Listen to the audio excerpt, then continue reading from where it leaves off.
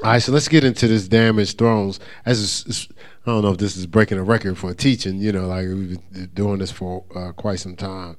Every time I think I'm gonna get off of it because I got so much other stuff I want to talk about. God breaks some other things down. So just real quick to bring us up to speed, we've been talking about damaged thrones, and we've been talking about a damaged throne is a faulty throne. A faulty throne it has a built-in weakness. Once again, it's a throne. It's something that's being built. It's something that has a level of success to it. It's something that looks good, but with a built-in weakness, it's the right pressure, the right weight, the right storm away from caving in. And so we said that one of the weaknesses is we're not making a concentrated or an intentional effort to be devourer proof or curse proof, right?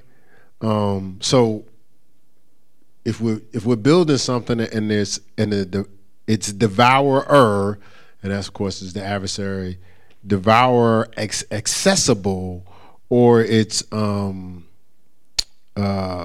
curse vulnerable, then it's just the right weight, right pressure away from caving in. That could be a relationship, that could be a business, that could be a ministry, whatever the case may be. That could be a family, right? So we don't want to give the devourer access. And so we talked about Deuteronomy 30:19, set before you life and death, blessings and curses. Pastor, we went over those scriptures before.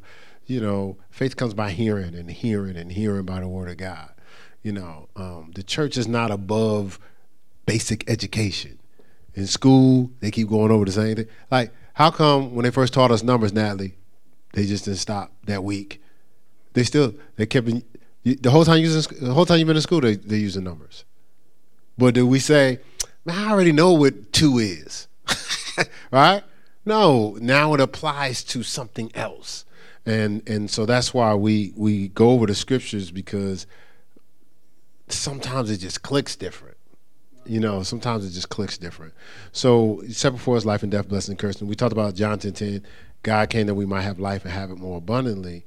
But it says that the thief comes to steal, kill, and destroy. And that's the devil. And then we said 1 Peter 5:8. I'm only going fast because this is a review. 1 Peter 5:8, he's seeking whom he may devour. Right? And so the thing is when it's almost like this is probably not nice. Well, I was really thinking of when you take your dogs for a walk, but I'm not going to say that. But you're probably going to figure it out when I say what I'm going to say. It's almost like the devil marks you with a curse. He leaves a sin on you. So he always has access to devour you. So every time you ever go through highs and lows, you just go real high and crash, real high, crash, real high and crash. And he's marked you. And we got to... with my mind, remove the scent, right? We got to remove the scent.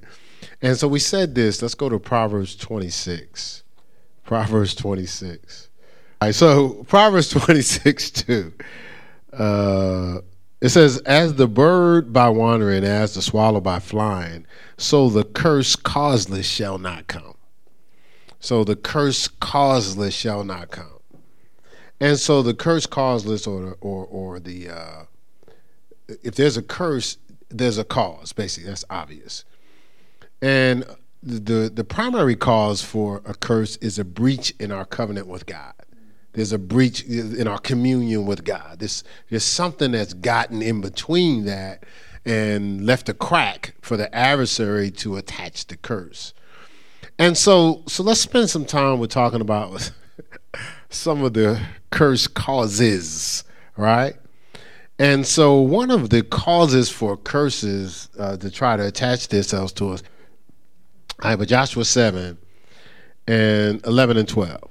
So here you have, the backdrop of this is by the time we get to Joshua is after Deuteronomy? Yeah, so after Deuteronomy is like chronologically breaking down what took place in Exodus. And Joshua and Caleb was the 2 spies. It was 2 out of the 12 that believed God when they went to spy out the land. So when Moses being transitioning, Joshua took over as the next leader after Moses. And so Joshua's leading people just like, all right, so Moses led the people through the Red Sea. Joshua led them through the Jordan. Like the Jordan opened up. All right, so, and basically they were promised the promised land, but they had to go take it. So they're getting all these victories, so they go into this town, take these folk out, take possession of the land, take this enemy out, get possession of the land. So, but God told them, when you go in, now, just wipe everything out because these people are cursed, basically. I don't want the curse attached to you. So don't go in and all of a sudden now you're trying to have relationships, you try to be intimate, start marrying people. Say, no. Just go in, clean the slate. I can't say what you just said. The clean the slate, right? And so he says, but don't take of their stuff either. Remember we talked about Naaman this morning, how he took the clothes, he tried to take a bribe, took the clothes from Gehazi took the clothes from Naaman, and the leprosy that Naaman had got on him, right? So the curse that was on him transferred because. Again, he was trying to hustle. So God's saying the same thing. He says, look, they cursed. I don't want this stuff attached to you. He says, so listen, don't take of the accursed things. Even though it may look shiny and it may look special, don't take of the accursed things. Even though it may seem like it could benefit you. It's a curse attached to it, right? Simple instructions. You've been dependent on me. I've been taking care of you. Let me take care of you all the way through, all right? And let's go to verse, 11.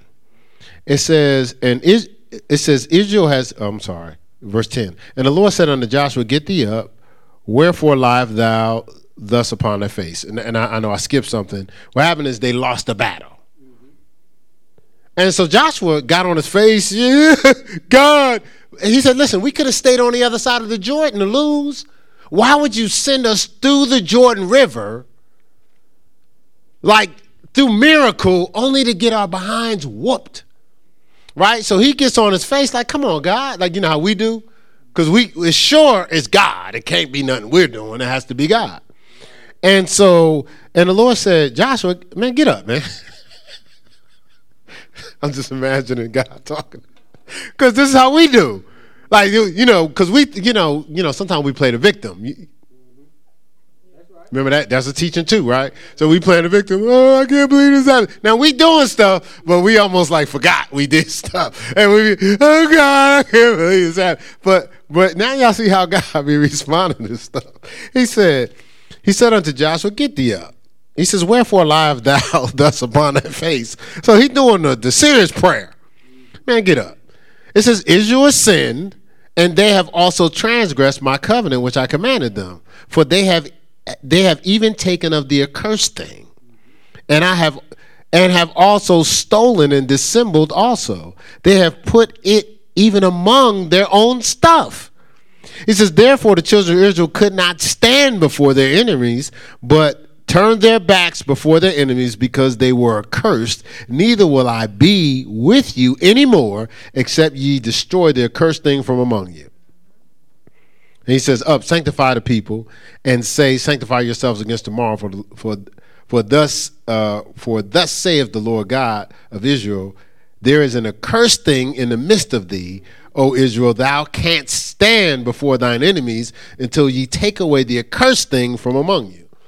So we be like, I don't understand, but remember what Jason just said it, or I think it was Jason, sometimes we're too busy to pay attention, but God has given us the script, but we think it's all good. So we walk around like it's all good. We hang out with anybody, we take from anybody, we exchange clothes from anybody and gifts from anybody. But if people are not in God's presence, you could be taking on curses. And then don't take my word for it. Just think about, so you're at the house, it's a get together. You have everybody at the crib. Now everybody at the crib is not necessarily living right, but good people generally speaking. All right, but you don't know what they're bringing in your house. So why, after the fellowship, there's always a big argument? You ever thought about that? Oh, no, don't act like you don't know what I'm talking about. no, yeah. Why is this a big argument? Okay, that's an amen from the people up front, right?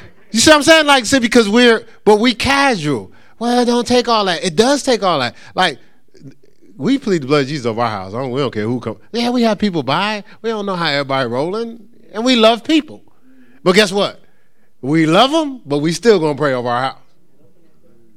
We receive stuff. We plead the blood. Did she say don't open the door? Oh, okay. Sister Dad. That's how she be praying in the morning at 5 too. Get out of here. So that, right. But we, so we receive stuff. We plead the blood of Jesus. Like it's a hard line, babe. Did you pray over that? She was like, babe, like we always like now she be telling me, but the early years, you remember, earlier she was like, okay. Well, I figure it's blessed because I got it in my hand, babe. Did you plead the blood of Jesus? Right? Because stuff is attached to stuff, right?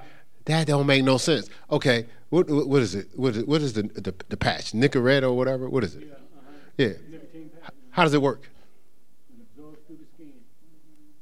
It absorbs to the skin when what? When you attach it to yourself. Oh, it worked for Nicorette, but it don't work for curses.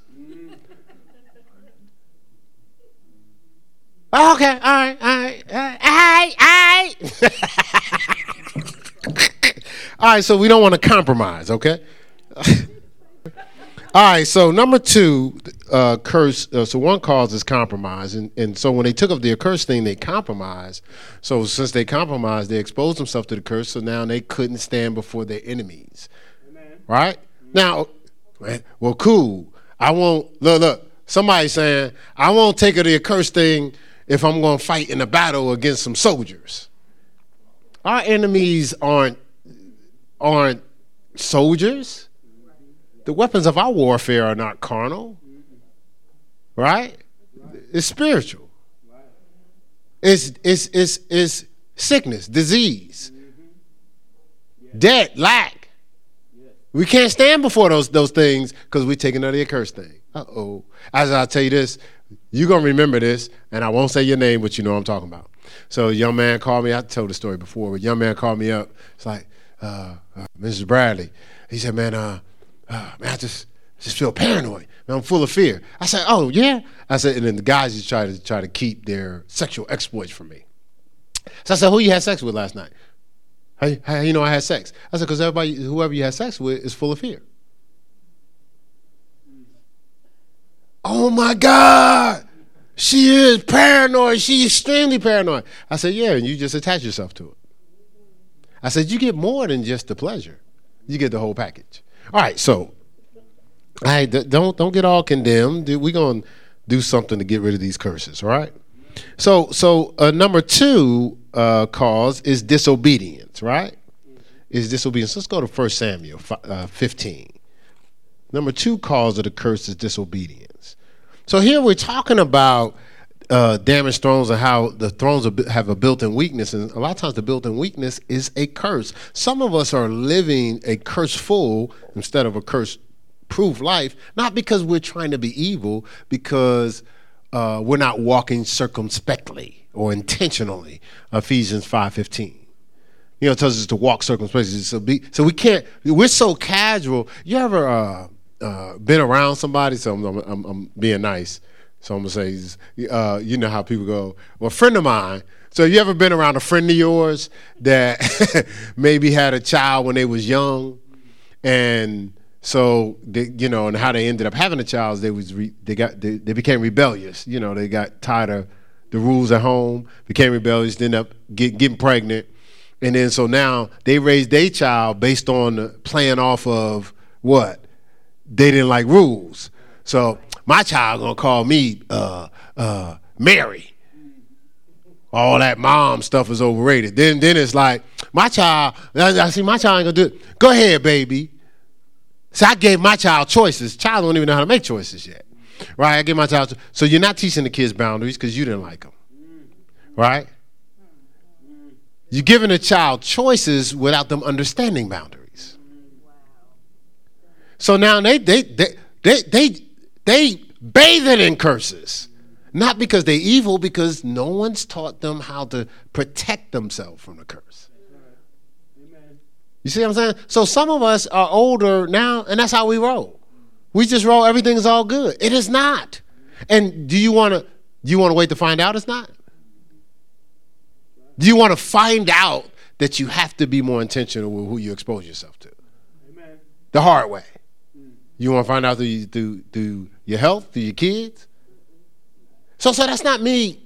Listen, my job is just to give you the information. You have the choice, right? God said it. I said before you life and death, blessing and cursing. Choose life. Some people are going to choose cursing and death. Not because they're evil, because man, get out of here. Okay. All right, so let's just keep going because I'm going to just want to. So we said disobedience, right? So first Samuel 15:22. It says, and Samuel said, has the Lord as great delight in burnt offerings and sacrifices as in obeying the voice of the Lord. Behold, to obey is better than sacrifice, and to hearken than the fat of rams. Hearken, listen with the intent to obey. So what happened was Saul was sent out and gave him responsibilities. Go take everybody out. Don't take none of their stuff. Same thing that Achan and them all of them had to do. And so Saul and them take everybody out, but then they see some nice sheep, a good, thousands of sheep, and they all look healthy. And it's like, oh no, we keep that for the kingdom, so everybody can have some special extra sacrifices. Then it was like, and that gold over there, we could use that to, down the road, build some temples and stuff like that. So Samuel shows up. Whoa, Saul, what's that noise I hear? Samuel's a prophet. He already knew what was going on. God told him. But he played it off. He's being sarcastic, So I get permission every once in a while to be sarcastic. So he's like, what's that noise I hear? Is that sheep? He said, yeah. We got the special sheep for God, the sacrifice to the Lord, so he can have a special offering.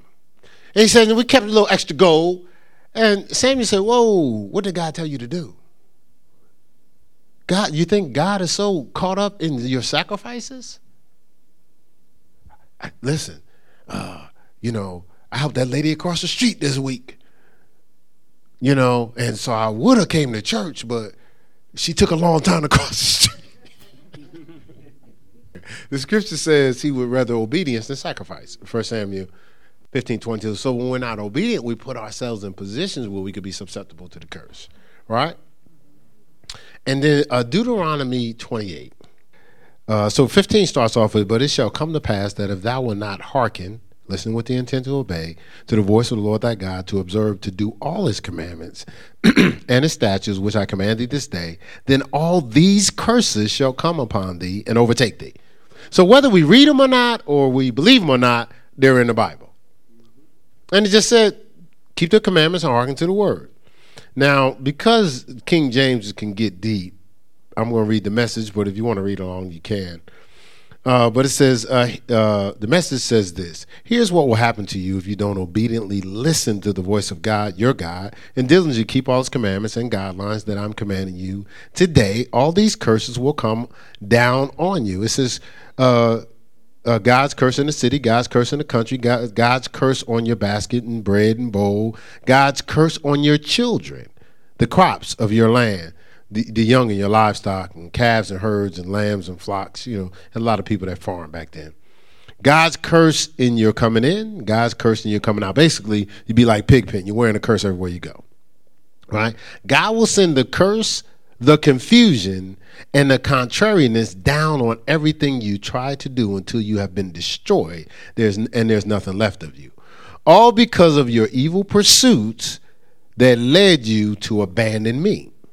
God will infect you with the disease, wiping you right off the land that you are going to possess. Right? Now he's giving them warning, because they're transitioning over to the promised land. He says, you just got to be obedient so you can stay devour proof or curse proof. It says God will set consumption and fever and rash and seizures and dehydration and blight and jaundice on you. They'll hunt you down until they kill you, these diseases. Just for the sake of time, verse 27 through 29. God will hit you hard with boils of Egypt and hemorrhoids and scabs and incurable itch. He'll make you go crazy and blind and senile. You'll grope around in the middle of the day like a blind person feeling their way through a lifetime of darkness. You'll never get to where you're going. Not a day will go by that you're not abused and robbed, and no one is going to help you. You'll get engaged to a woman, and another man will take her for his mistress. You'll build a house and never live in it. You'll plant a garden and never eat so much as a carrot. You'll watch your ox get butchered and not get a single steak from it. Your donkey will be stolen from in front of you. Straight punking you. And you'll never see it again. Your sheep will be sent off to your enemies, and no one will lift a hand to help you. He's just like, give me your ox. You know, like back in the day in Newark, they're like, yo, empty your pockets. Give me your money. Somebody said, oh, your shoes. Right, let's drop down to 30 to 33, I think it's 34. It says, you'll spend the rest of your lives abused and knocked around. What you see will drive you crazy. God will hit you with painful boils on your knees and legs and no healing or relief from head to toe. We're going to drop down to verse 38. It says, you'll plant sacks and sacks of seed in the field, but get almost nothing. It says the grasshopper will devour it. You'll plant and hoe and prune vineyards, but won't drink and put up any wine. The worms will devour them. You'll have groves of olive trees everywhere, but you'll have no oil to rub on your face and hands. The olives will have fallen off. You'll have sons and daughters, but they won't be yours for long. They'll go off into captivity.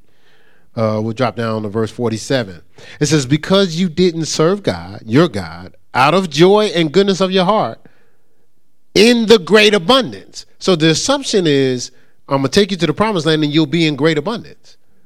But will you still serve me when you get it? It didn't say just a little bit abundance. It says great abundance, right? It says you'll have to serve your enemies whom God will send against you. Life will be famine and drought, rags and wretchedness. Verse 48. A mean-faced people. It says it's 48. It says, yes, God will raise a faraway nation against you, swooping down on you like an eagle, a nation whose language you can't understand. A mean-faced people, cruel to grandmothers and babies alike. If you drop down here to 54, it says, the most gentle and caring man among you will turn hard. Listen, the most gentle and caring man among you will turn hard. His eye evil against his own brother, his cherished wife, even the rest of his children who are still alive. He'll just be evil to all of them. Verse 56, and the most gentle and caring woman among you, a woman who wouldn't step on a wildflower, will turn hard. Her eye evil against her cherished husband, against her son, against her daughter. Verse 62, because you didn't listen obediently to the voice of God, your God, you'll be left with a few pitiful stragglers in place of dazzling stars in the heavens, a multitude you had become.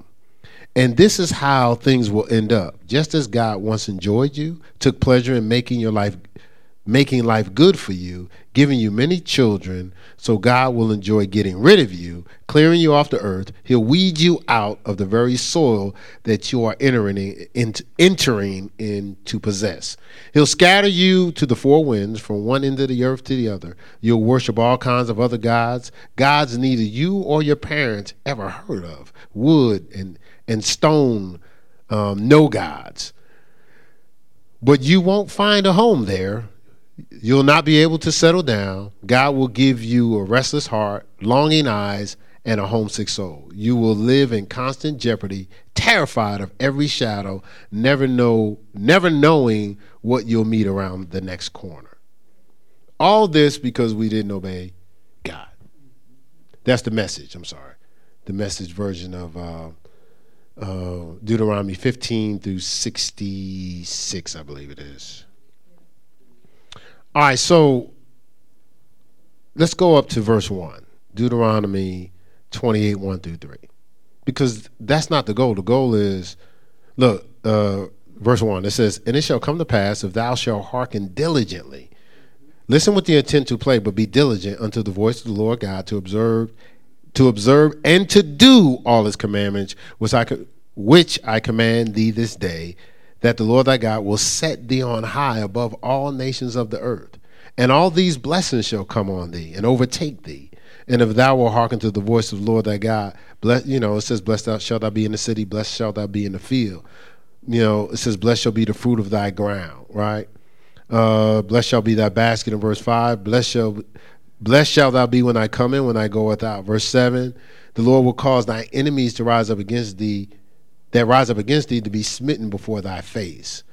Verse 8, the Lord will command the blessing to come upon your storehouses, everything that you're storing, and in all that thou settest thy hand unto, and he shall bless thee in the land which he gives you. Verse 9, the Lord shall establish thee a holy people unto himself, as he has sworn unto thee.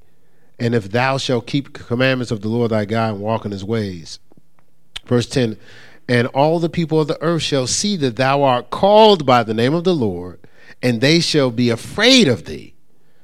Verse 11, and the Lord shall make thee plenteous in goods, in the fruits of thy body, in the fruits of thy cattle, in the fruits of thy ground, in the land which the Lord sware unto thy fathers to give. And the Lord will open unto thee his good treasure. Remember we talked about true riches the other week. The heaven to give rain unto thy land in his season, and to bless all the work of thine hand. And thou shalt lend unto many nations, and thou shalt not borrow. Right? And the Lord will make thee the head, not the tail, and thou shalt be above only, and thou shalt not be beneath. If thou hearken unto the commandments of the Lord thy God, which I command thee this day to observe, to do them. Right? And again, it says, don't serve no other gods in the next verse. So I know that's a lot. That's a whole lot of scripture. I jumped through some scripture. But Deuteronomy 28, that's our foundation right there. That's it. I mean, if you just leave through what it says about blessing and cursing, if you look through it, you can see a lot of times we operate outside of the blessing. And we're just, again, the right way, the right storm, the right circumstance away from experiencing the curse. And I don't think we want to be exposed to that, or we want to even have to deal with that. Remember we read in Deuteronomy 8, the Lord says, when I've given you all this stuff and you build goodly houses, and everything is multiplied, your silver and gold is multiplied, so just don't forget me. That's all it's about. It's not about a punishment. It's just, look, first of all, God, it's twofold. God saying, don't forget me because I love you. I have a relationship with you. I didn't put you here for you to scatter. And then number two, he's saying you can extend it, you can replenish it, you can be fruitful and multiply by not forgetting about me. So it's twofold. I just love you, but I love you enough to you have to make sure you stay connected to me so it keeps going forward. Like if out of my love I give to you and then you take what I give to you and leave me, all you have is what you left with. So he wants us to be mindful and stay connected to the relationship, okay? Does that make sense? So he says he'll keep them in perfect peace whose mind is stayed on him. Isaiah 26:3. Right?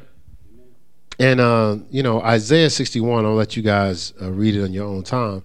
It talks about, Isaiah 61, it talks about receiving double for your shame. Isaiah 61, 1 through 9. Receiving double for your shame. But it says, because of our obedience, people are going to say, because when you're trying to be obedient to God, there's resistance, or it's not easy because you live in a world that's disobedient.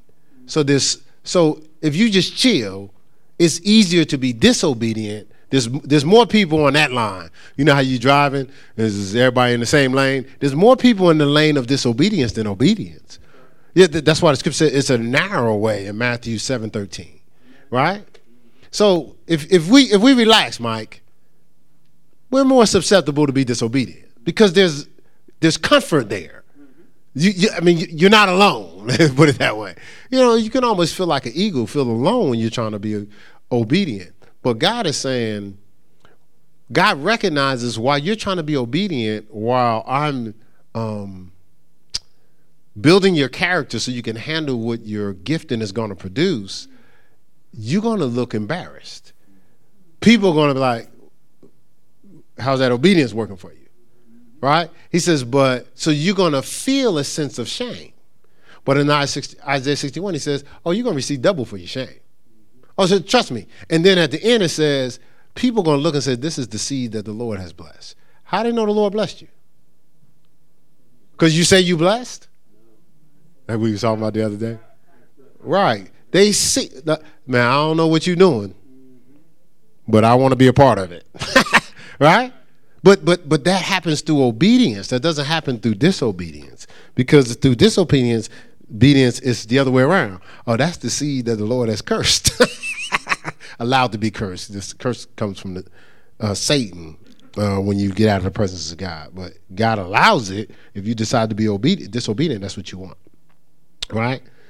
So we're going to have to make some tough choices to stay out of the being cursed or accursed. And some of them is going to be friendship choices because relationships is key. I'm going to give you chapter and verse. So some of them friend choices, some of them are family choices. But see, in our minds, we're so conformed, we'll never make a family choice that can get us what God wants us to have. Because in our mind, no matter what, we got to always we always got to comply to the family tradition or what have you. But that's not Bible, that's worldly. And the thing is, you think, in some cases, you may have to make a choice. You'll never deal with that person again. But that's the reality of it. Cain got sent wandering. That's just the reality. But in some cases, that person is going to wake up and need to find their way back into the blessings of God. And the light is going to be you.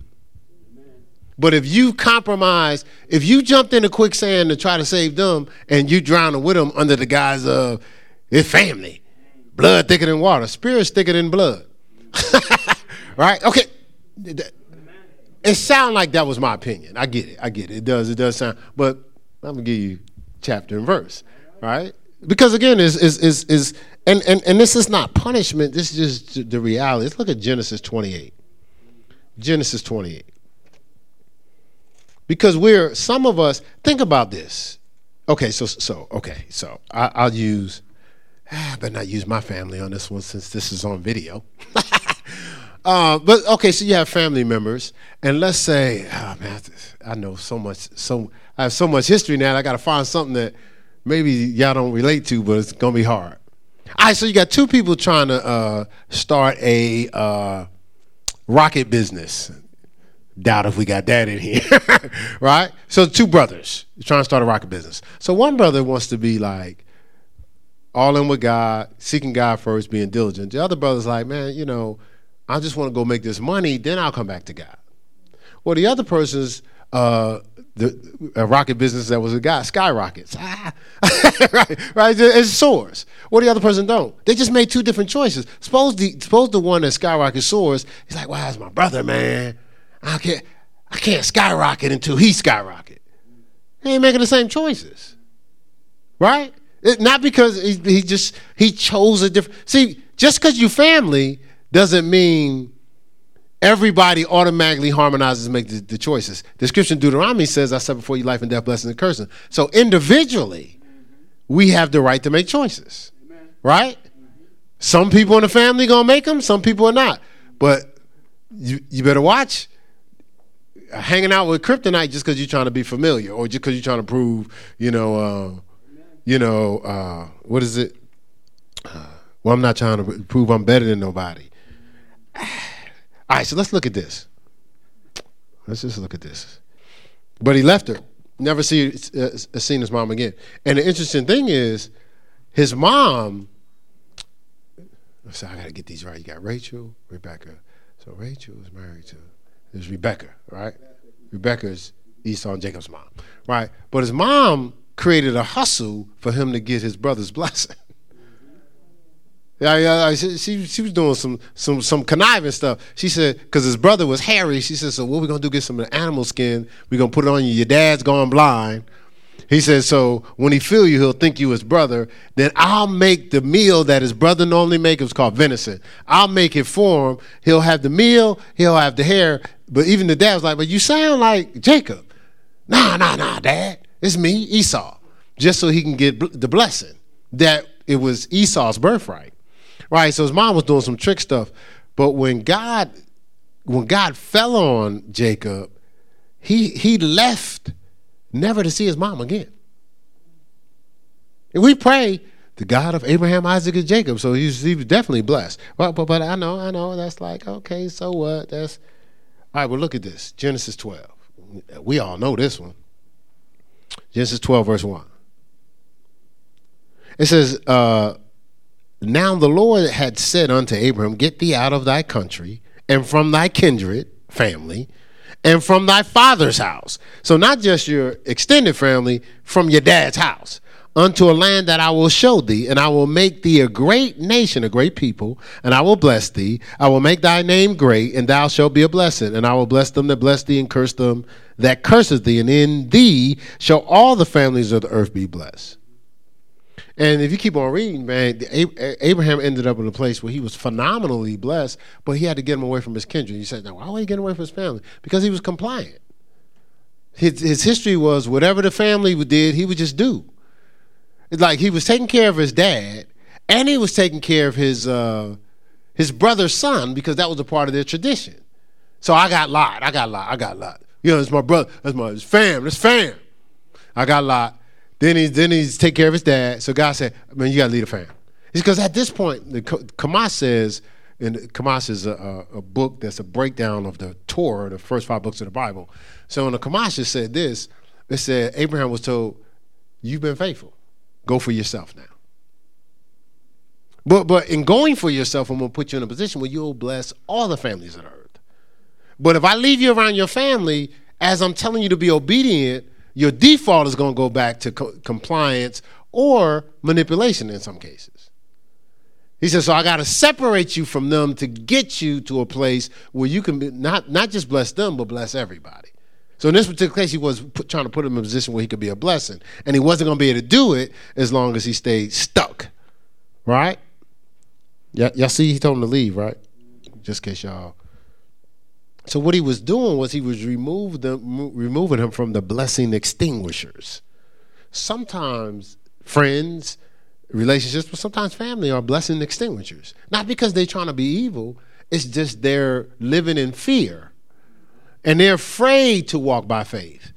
And the more you walk by faith, it's making them uncomfortable because it's telling them what they should do. So instead of pressing to follow you, they'll pull to drag you back to them. Right?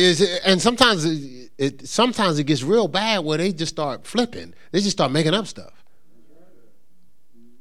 But they're making up stuff, and we know it's envy and jealous. But you know, somebody could be envious and jealous of you, but your mind, you think like you. So you're like, it can't be that. It can't be that serious. It is that serious only because they're in the flesh. Right? So the more you shine bright and the more you smiling, the more it's getting on their nerves. And then they're hoping that you're compliant because they'll subtly, hey, they'll be nice. Well, the whole time they're trying to break you down. You know, trying to pull you out of, just keep pulling you out of the trap. If it's a little bit of hurdle, they'll magnify the hurdle, go, well, you don't need to deal with that. Come on over here. I was about to use an example. I know of a situation out there in TV land. I know of a situation where a person finally got out of the curse. Oh my God, they was healthy, they was doing fine because they was extremely stressed. And so now they had an opportunity to make a decision to the next stage. So they had to go somewhere else. They went back, figuring, well, now I'm doing better now. People probably changed because I've changed. They were warned not to return. They returned, and their life has never been the same on the negative. I can't be too specific because somebody might figure it out what I'm talking about. But so see, it's about obedience. It's not about sacrifice. Well, I just want to be there for the fam. Just make sure you're being obedient and make sure, Moses wanted to take care of his family too. He was trying to help them one at a time. God was trying to send him to a place where he can help everybody. And that's what God's trying to do with some of us, right? Amen. Genesis 28:10-22. When you get a chance, you can read that for yourself. But verse 16 says, then Jacob woke from his sleep and he said, without a doubt, the Lord is in this place. I did not realize it. So he was afraid and said, how fearful and awesome is this place? There is none other than, this is none other than the house of God. And this is the gateway to heaven. So here, he was so caught up in compliance and compromise, he couldn't even see God's presence when it was there. But when he left, he saw the presence of God, and he was like, oh, my God, I didn't realize all this time God was here.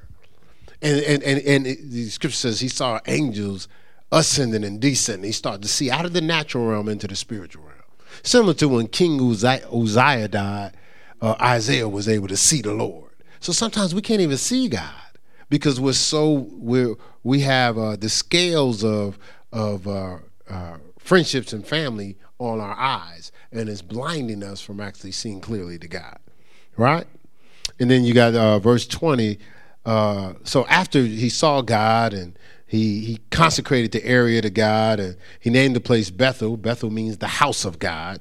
I emphasized the house of God twice for a reason. All right, but verse 20 says, then Jacob made a vow. So now picture this.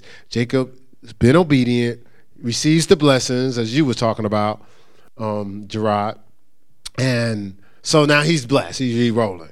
So Jacob recognizes some things, and verse 20 says, then Jacob, Genesis 28:20.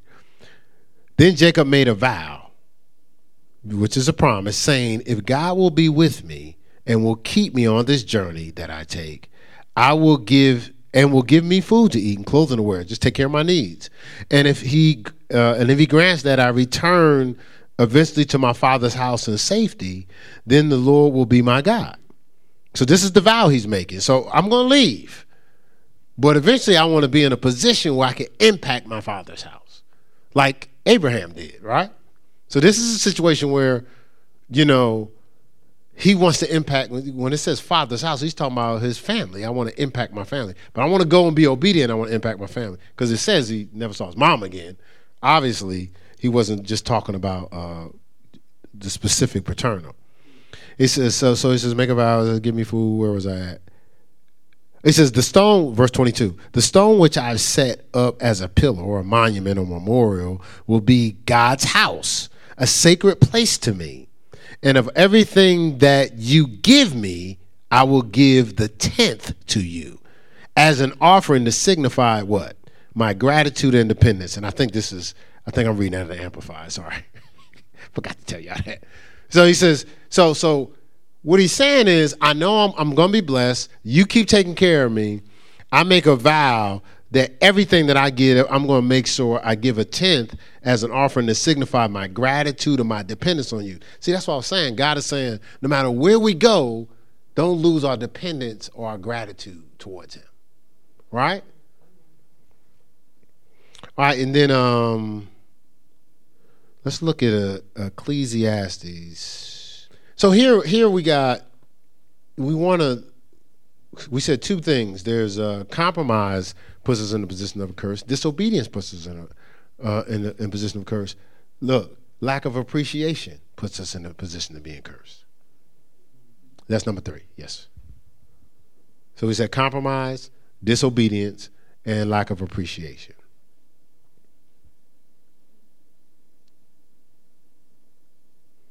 And so remember we read in 1 Timothy 6 a couple weeks ago, First Timothy 6:10, it says, the love of money is the root of all evil. Not money itself, the love of it. It says, which some covet after. It didn't say covenant. It says some covet after. It says, and pierce themselves through with many sorrows. So a lot of times people deal with many sorrows if they're loving money more than they love God, right? And so here is so interesting in Ecclesiastes 5. I guess I should turn there. I didn't turn there yet. Ecclesiastes 5.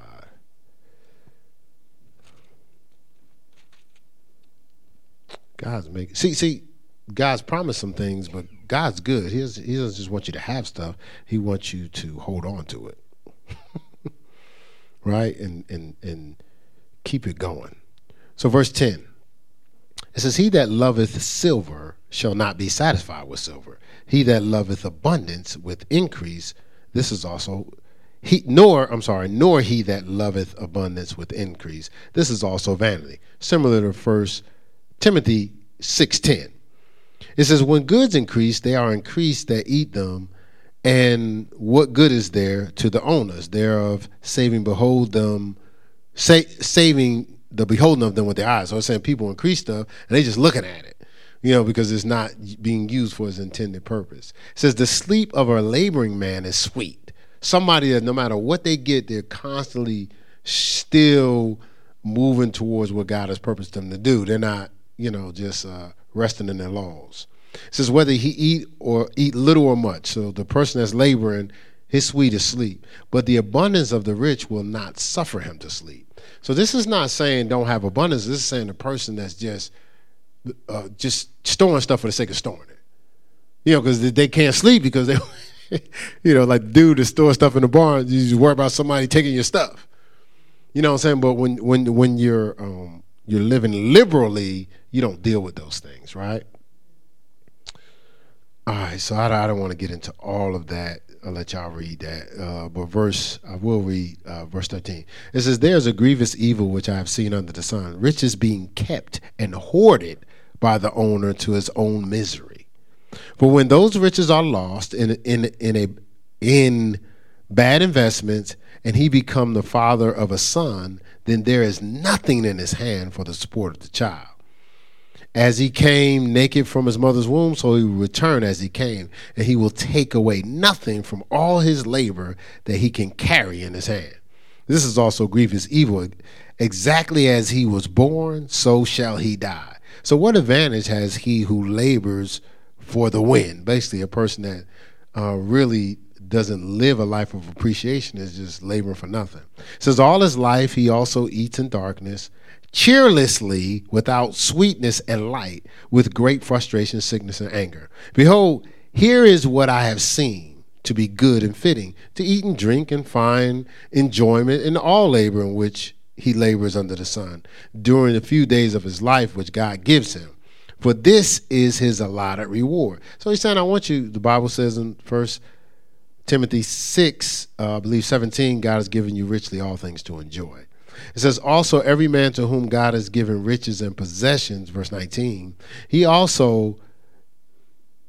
also given the power and ability to enjoy them and to receive this as his allotted portion and to rejoice in his labor. This is the gift of God to him. For he will not often consider the troubled days of his life, because God keeps him occupied and focused on the joy of his heart, and tranquility of God indwells him. See, this is why we don't experience fulfillment until we dedicate or bury our lives, our loves, and our lusts. Because if we're caught up in the Bible says he that loves his life will lose it. Is that right? Yeah, he hates his life. What it's saying is that if a person's so caught up in themselves, so caught up in their lust and their different things, that's the person that kind of deals with misery. But a person that enjoys their riches, but also doesn't forget God, doesn't forget who do we read? Jacob. To show value and appreciation, right? Doesn't forget to keep it going forward, because God has given us seed to create fruit for other people to benefit of. Remember, he said, blessed is a man that leaves an inheritance to his children's children, 2 generations deep. So that means, so they don't have to wake up like I did and like, I'm trying to figure out how to eat and fulfill purpose. But that shouldn't happen to Tatum. You see what I'm saying? Or Tatum's children. You see what I'm saying? That's how God set things up. You know, we said this last week. The first orange seed that was ever given is still living to this day. We know that because there's orange trees. So God has set our lives up that way too, like, you know, for people to experience inheritances and have impacts. You know, so the only way we could do that is be generous and not selfish. You know, when we're so consuming, we don't realize we're affecting our families.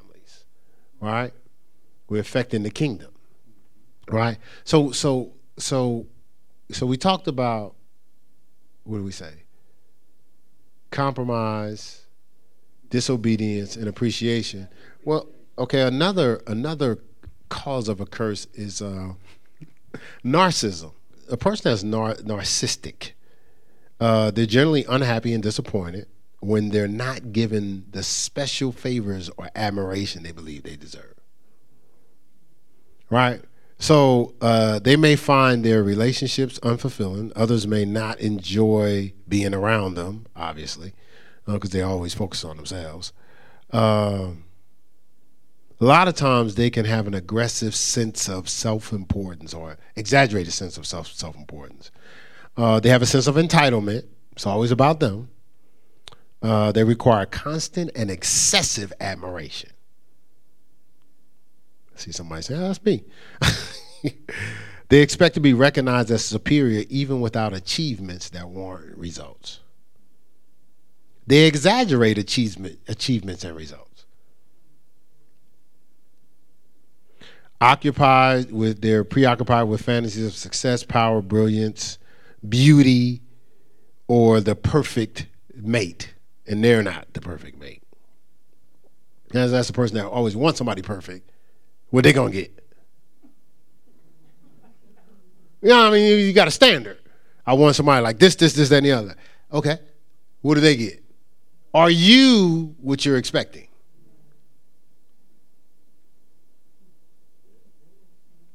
Thank you. So I got an amen from sister over there. Thank you, guys.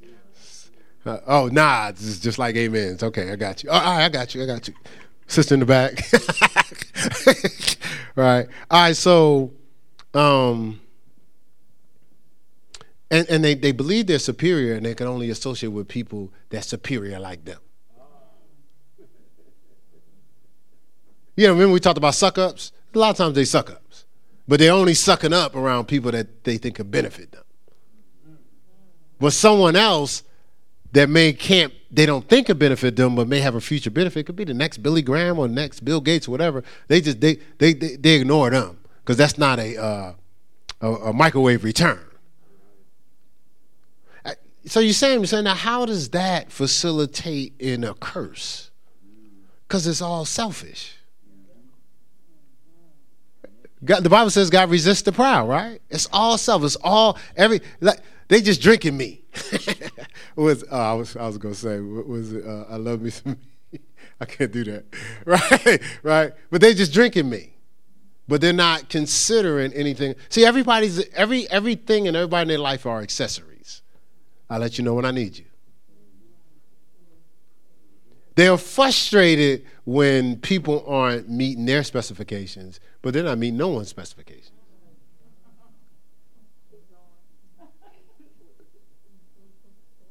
And see, so how does that facilitate in being, to build a throne that's not damaged, that doesn't have a built-in weakness, if you're selfish or you're narcissistic, you reap what you sow.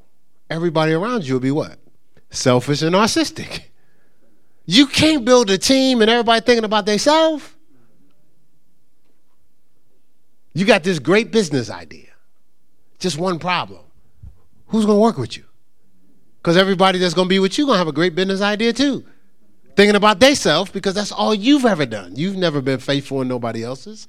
You've never helped nobody build, grow, complete, and finish anything. So even if somebody start with you, they're not going to help you complete it because you've never done it.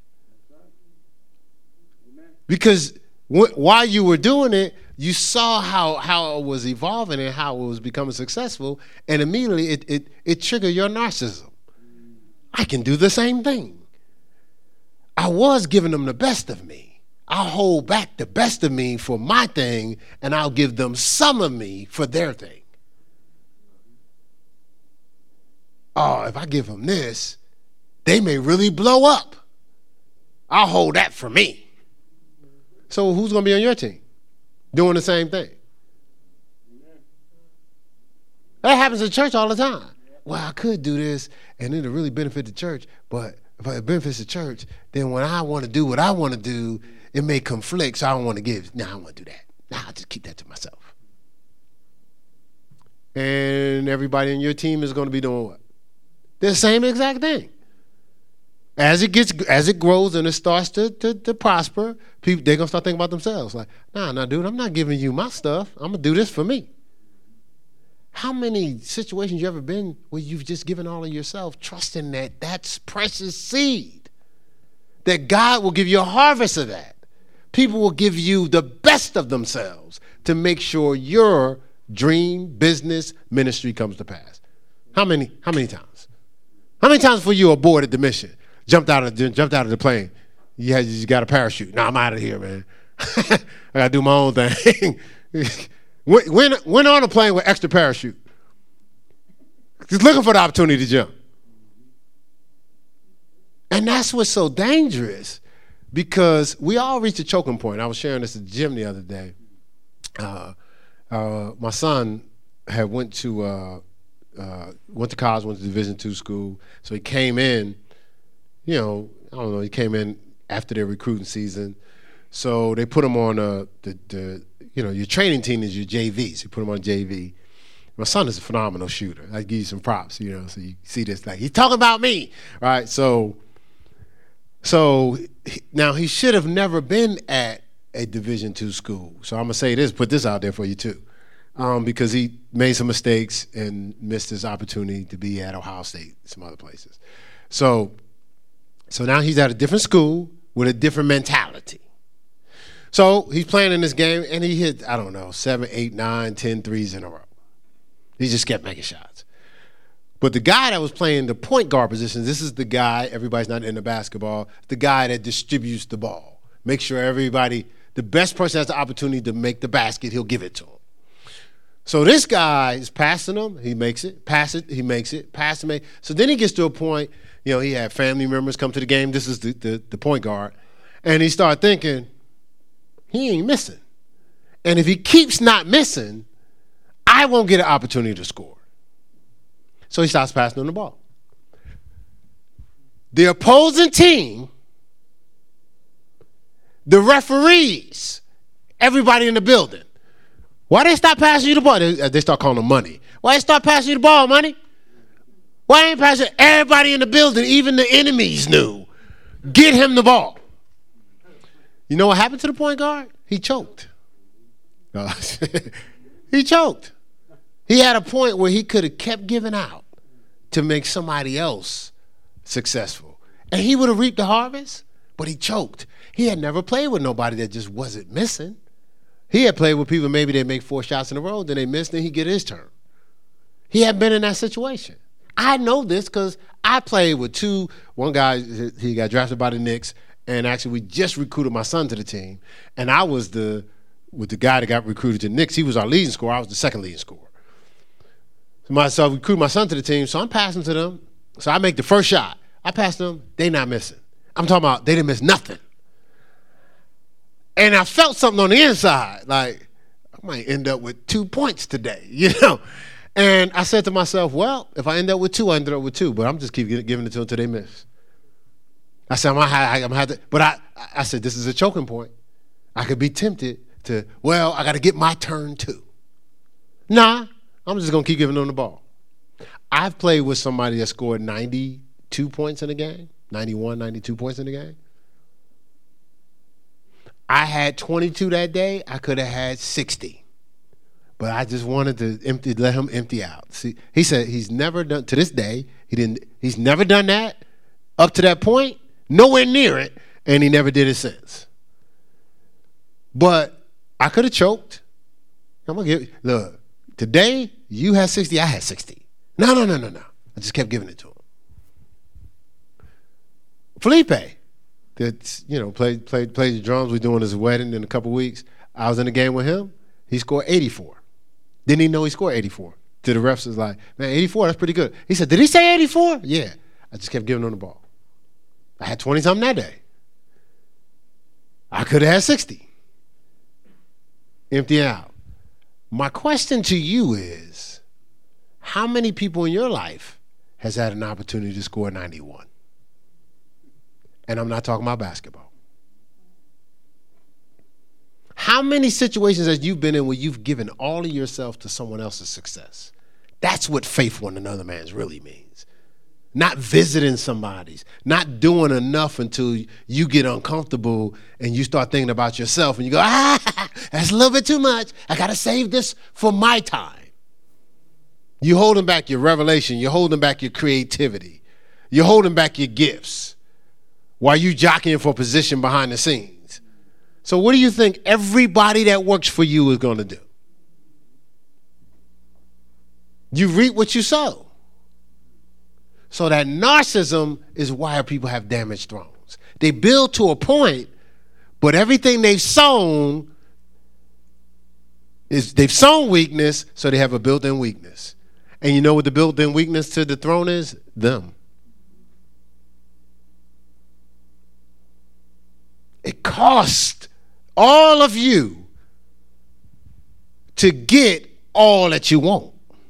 We're trying to give God some of us. We're trying to give God's kingdom some of us. We're trying to give just enough to say, well, can I get honorable mention? But we want all that God has. That's what the holdup is. At every level, the holdup has been you. You haven't been all in to anything that just doesn't benefit you right away. You know there's something called delayed gratification, right? You got to trust God that you will get what you need. Listen, I got hired at a church. You know what I got hired to do? What I was doing when I was volunteering. Actually, a lot of people thought I worked for the church already. I was that diligent at the church. She would tell you, I had my own job, but I would show up. I did my paperwork. I did counseling. I did everything. Everything that I did, the programs I ended up being over as an employee, I was over as a volunteer. Same stuff. And I had a basketball program. I gave it to the church. You was a part of it. Ayers. I gave it to the church. Right? I was like, okay, well, if I'm going to get cheated, it's going to be from God, but it won't be because I didn't give my all.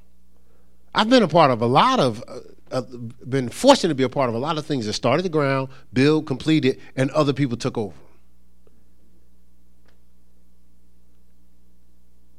So what are we doing? Because I know we've been hoodwinked and swindled and cheated and hustled. So a lot of us have live our life in reserve mode. You know what I mean by that? Oh, is it? What you said, the shaking of the heads is like amens? Right. So God is saying, because remember, this is the end of the year, we're trying to focus. God is saying, do you really want what I have for you for next year? Do you this year? I mean, do you really want it? At every level. I mean, because sometimes y'all look at people, you go, well, they doing better than me. Based on what? You don't know what their purpose is. Everybody all over the world is supposed to travel to be a part of their international business. You don't know what they're supposed to be doing. Just because you would rather be in their shoes. At every level, God has so much more for us. But the only way we're going to get it is to give him all of us. All right? Let's stand on your feet. That's all for today.